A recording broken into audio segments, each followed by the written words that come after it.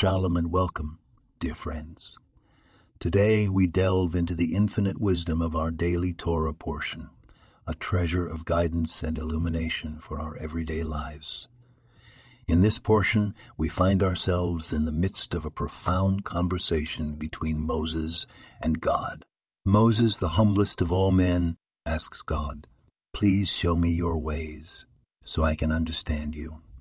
This simple request conveys a universal yearning for wisdom and understanding that resonates deeply with all of us.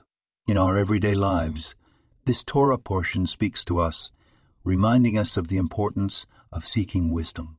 It encourages us to be like Moses, to approach life with humbleness and a desire to understand the world around us, the people we encounter, and the situations we find ourselves in. This portion also teaches us about the value of dialogue, of asking questions, and of seeking understanding. It reminds us that wisdom is not merely about acquiring knowledge, but also about developing a deeper understanding of life and the world around us.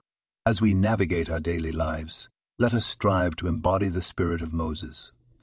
Let us approach each day with humility and curiosity, seeking wisdom, fostering understanding, and enriching our lives through continual learning. And remember, dear friends, the Torah is not a book to be read. It's a book to be lived. It's not just our history or our laws.